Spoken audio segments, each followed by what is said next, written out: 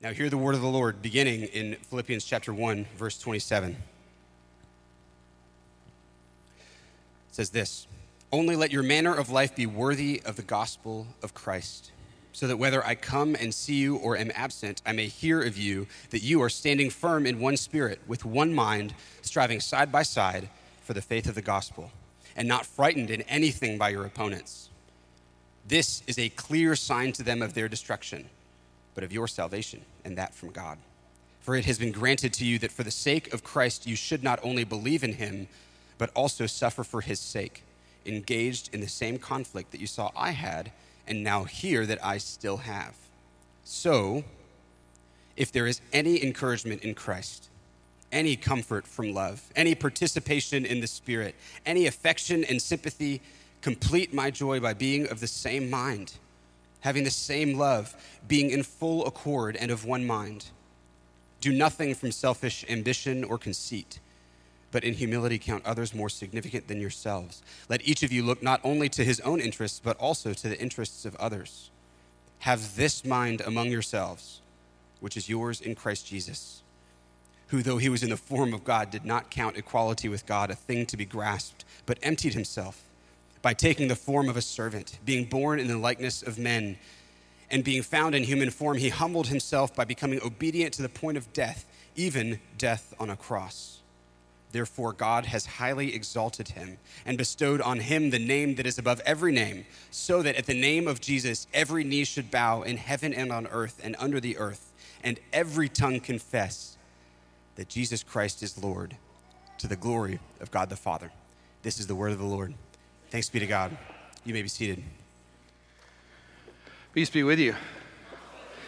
Good morning, everyone. Welcome to Sojourn. My name is Dodds. I'm one of the pastors here. It's wonderful to be with you on the Lord's Day. Who sweated it out yesterday with the Astros? A show of hands. Okay, a good portion of you. My goodness, what a long game. Okay, but so glad that we won. That's worthy of celebration. So this morning, we're continuing our series in Paul's letter to the Philippians. And in last week's text, Paul gives some incredible confidence to the church. He tells them that his imprisonment actually hasn't slowed the spread of the gospel. It has actually done just the opposite. People have been emboldened all the more to preach the good news of the kingdom in the face of opposition and imprisonment. And he says that he doesn't know if it will be deliverance or death for him, but that doesn't matter. The gospel is being proclaimed, God's kingdom is being built, the glory of Christ is spreading. These things are worthy of rejoicing because they are the ultimate end for which all of them are striving. As we open our text today, the one thing that Paul is concerned about is that the Philippians conduct themselves in a manner worthy of the gospel. Whether Paul is released to minister to them again or is restrained from visiting them by imprisonment or death, he desires this, to hear of their united endurance, bound together by a common struggle and suffering for the truth of the gospel. So let's read again.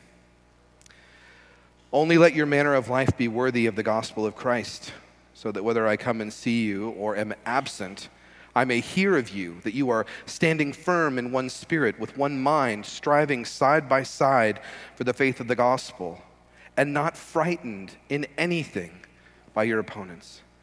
This is a clear sign to them of their destruction, but of your salvation, and that from God.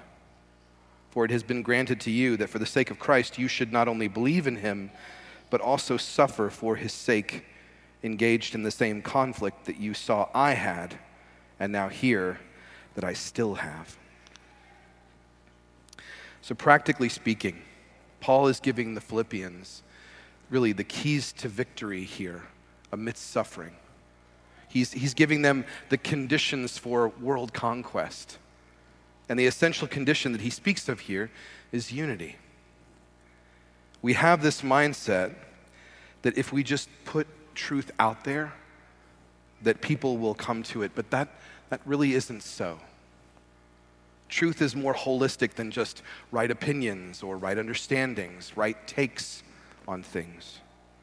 The practice of truth, the living of truth, this requires unity. Here's something else we should notice. The phrase manner of living here in Greek is nearly identical to the phrase active citizenship. Paul is telling the Philippian church that they should let their citizenship, their public life, their practiced truth be worthy of the gospel. And there's an emphasis, as we just said, there's an emphasis on citizenship. And this is significant because if you remember, Octavian had made Philippi a Roman colony, and therefore every person in the city was granted Roman citizenship, which gave them privileges and rights that they didn't have before. But Paul says that a tension exists now between Roman citizenship and heavenly citizenship. And the opposition that they will face is going to arise from the contrast of this dual citizenship. Caesar was deified by the Romans. Every public event would have been held in the name of Caesar. He was even sometimes referred to as Lord and Savior. So Paul says, if you live as heavenly citizens, pledging your allegiance to King Jesus and not to Caesar, opposition will come. And that's why he tells them to make sure that their public faith, their public life, is in line with the gospel so that they can stand firm side by side in unity of mind and the unity of Spirit of God. It's important to remember again also that Paul is writing to a Roman colony populated by military families. Presumably a number of people in the church had a military background. And they could understand standing, this idea of standing firm side by side, disciplined in the face of opposition. There's a Roman battle formation called the testudo. I think we have a slide of that. Yeah. Can people see that? The testudo. Soldiers would stand side by side in rows, where the first line and the outward edges would build a wall by holding up shields, and everyone else would make a protective roof, sort of a protective roof covering with their shield. And there was just enough of a window in between each shield for a spear or a sword. This is a picture of standing firm, side by side. This would have made sense to those with a military background. Sojourn, we're called to stand in opposition to the world and its proposed virtues and ethics. For us to be heavenly citizens is to see Jesus as king and to see every other king as been given a demotion. By following King Jesus, we are immediately out of step with the rest of the world. We break with earthly ethics. As Paul says, when we hold firm to the truth of the gospel and one spirit and in one mind, it spells destruction for those who reject Christ, but it spells salvation for those who follow him. And in 2022, there are still plenty of ways to break from the virtues and ethics of our day. There's still ways to challenge the ethics and virtues of our day. For instance, try telling a conservative that neglecting the poor is grounds for divine judgment, or that King Jesus will one day confiscate all our guns. Try telling a progressive that all human beings will have to give an account for what they did with their bodies, or that feminism has had more than a few negative consequences in our world. When we don't yield on something that we could yield on, it actually does frighten and challenge our opposition. If we can be talked out of the issue on abortion or gender, that would be just great for an unbelieving world. They would not be afraid of that. But when we are there to stand against such things, our enemies are afraid. Christ is both against worldly culture and its transformer. As the church, we challenge and transform public life precisely because we confront the world as a people loyal to a different king. Paul says that such things will lead to our suffering, but that suffering for the sake of Christ is the way of the cross, and it is the path to maturity. It is the way of glory, and it is communion with other saints and with Christ himself.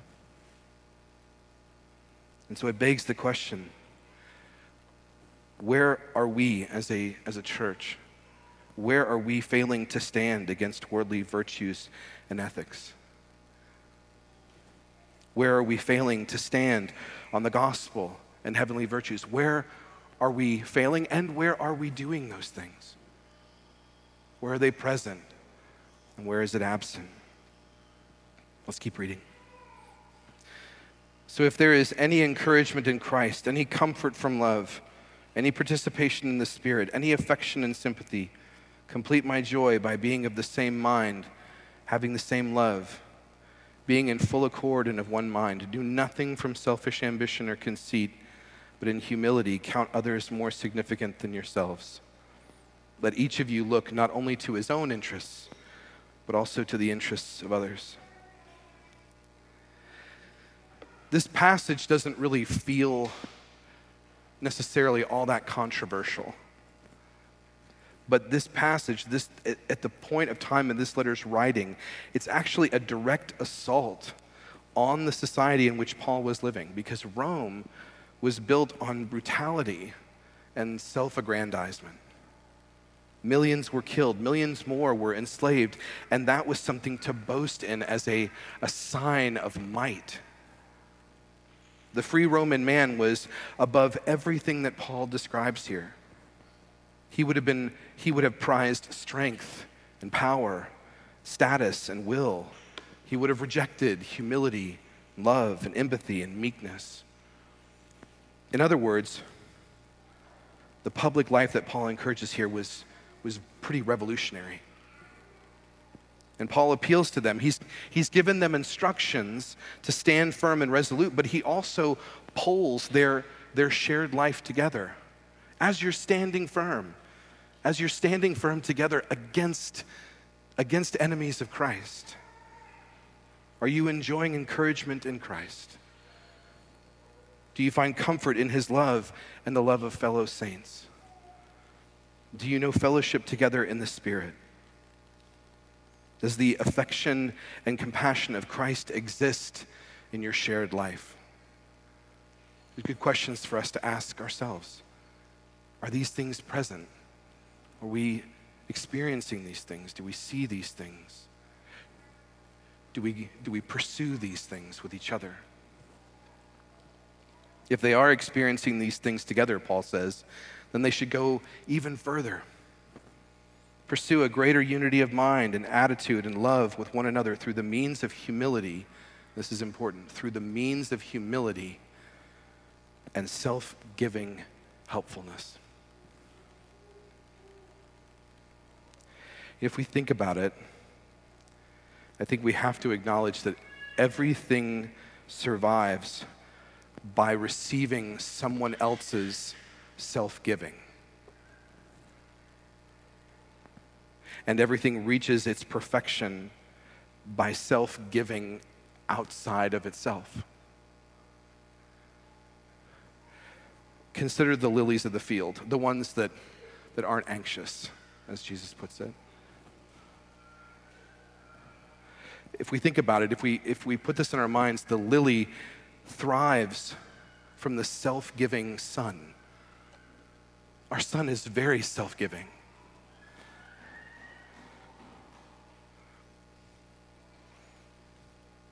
It finds a home in the self-giving soil.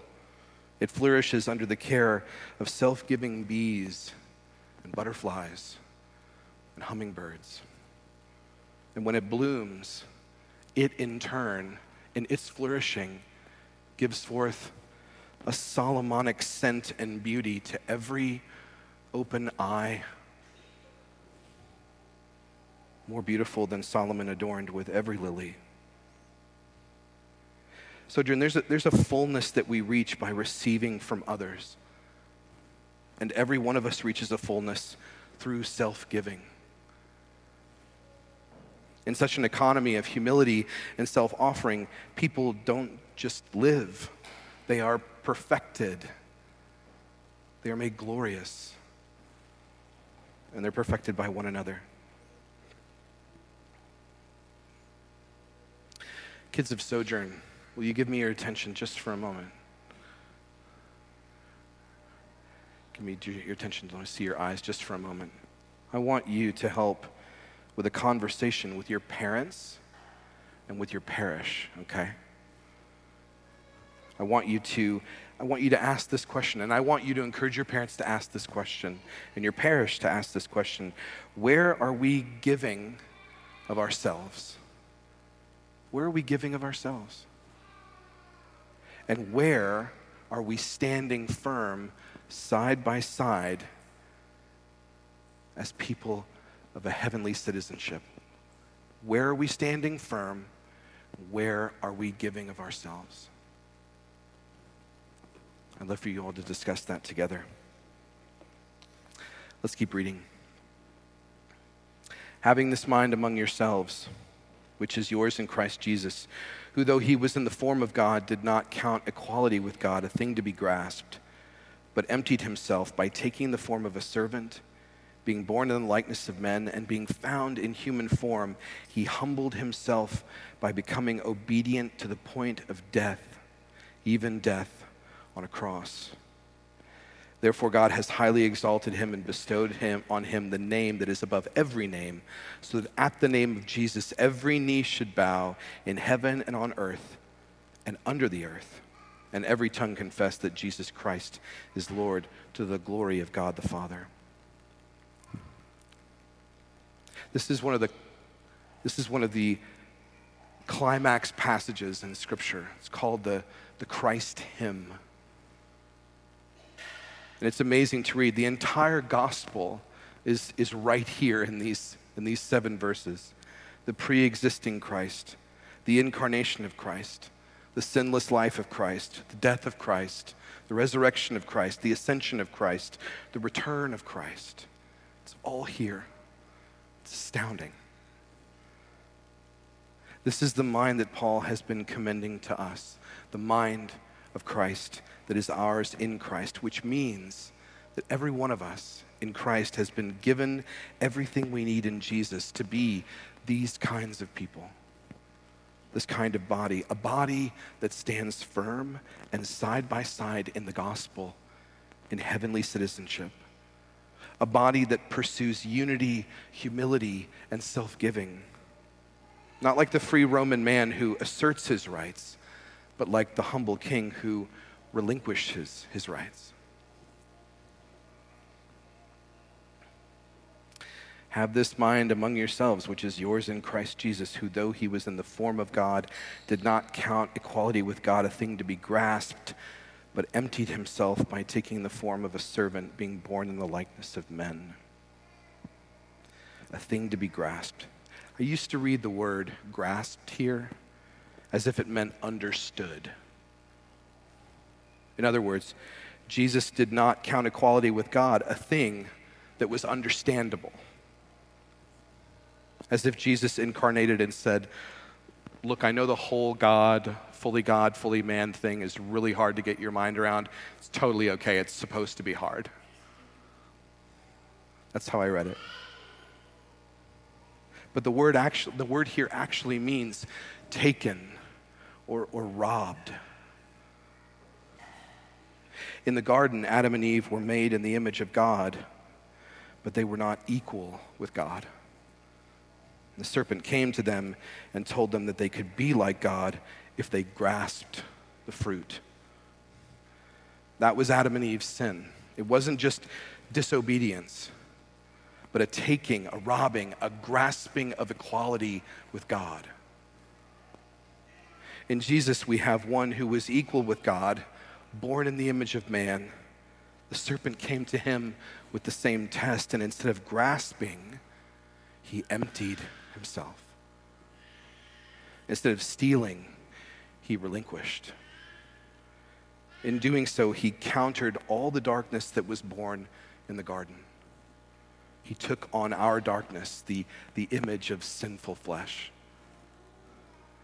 Christ voluntarily gave up all his prerogatives and assumed the position of the servant slave, someone without any of the honor or riches or status that he possessed already by right. But Christ's emptying himself was far from a departure from divinity. In fact, it was a true manifestation of what is divine. The character of God is revealed in Christ, assuming the character of the servant slave. He, like a slave, took the path of obedience to the cross itself, practically the most humiliating death imaginable. The annihilation of all dignity, status, honor, belonging. And in his disobedience, Adam had taken from the tree to grasp at equality with God, but in his obedience, Christ went to the tree, not merely to reverse Adam's action, but also to reveal what God is truly like. In Jesus, the Messiah, our Lord of the universe, is revealed to be a humble God. Not condescendingly, actually a humble God. And so when we are called to adopt that mindset, we are imitating our master. We are following our King. And in so doing, we become partakers of that divine nature. Glory and godlikeness is found not in self-aggrandizement, but in humility and the path of service to others. And this doesn't make sense to our world. You don't become great by emptying yourself, by giving yourself. No, that's how you lose yourself. That's not the path to kingship. It's a path to obscurity. It's a path to foolishness. But on the contrary, the one who has all the power, all the status, all the riches, all the glory, relinquished it voluntarily, and because he did, he has been exalted. The way up is the way down. And because he did, everyone who calls him king will be exalted on the last day too. And because he did, because he has ascended, because he sits on the throne, every knee, even Caesar's knee, every tongue, even Caesar's tongue, will bow, will confess that he is Lord and Savior. May the life of our head, our elder brother Jesus, may it be mirrored in his body here at Sojourn. Let's pray.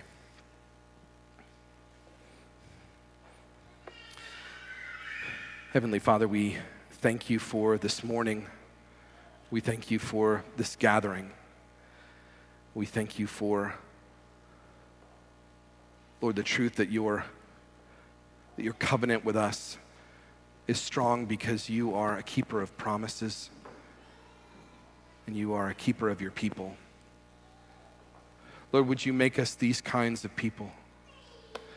Lord, may we be so assured by your Spirit of the truth and beauty and goodness of the gospel that it's what the whole world needs. Would you make us so sure of that we might stand against the virtues and ethics of the world that come to tell us that no, the gospel is actually is wrong. It's less beautiful. It's incomplete. And Lord, would you also, by your grace and this wonderful Christ hymn, by your Spirit, the mind that you've given us of Christ,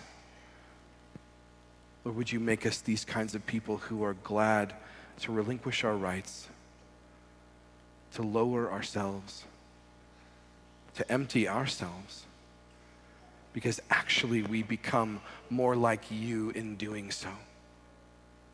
We become more like you. We become more godly as we lower ourselves and serve others, to seek their good and not our own, to see their interests as important and not just our own. Lord, when we look at Christ, we see that very same thing. Jesus, you saw us in need. You still see us in need, and it doesn't stop you from giving yourself to us over and over and over again. May we be the kind of people that follow you and imitate you in that. We need your help. We need your help. We are weak, but you are strong. We are poor, but you are generous and rich. Help us, we pray. And we ask it in Jesus' name. Amen.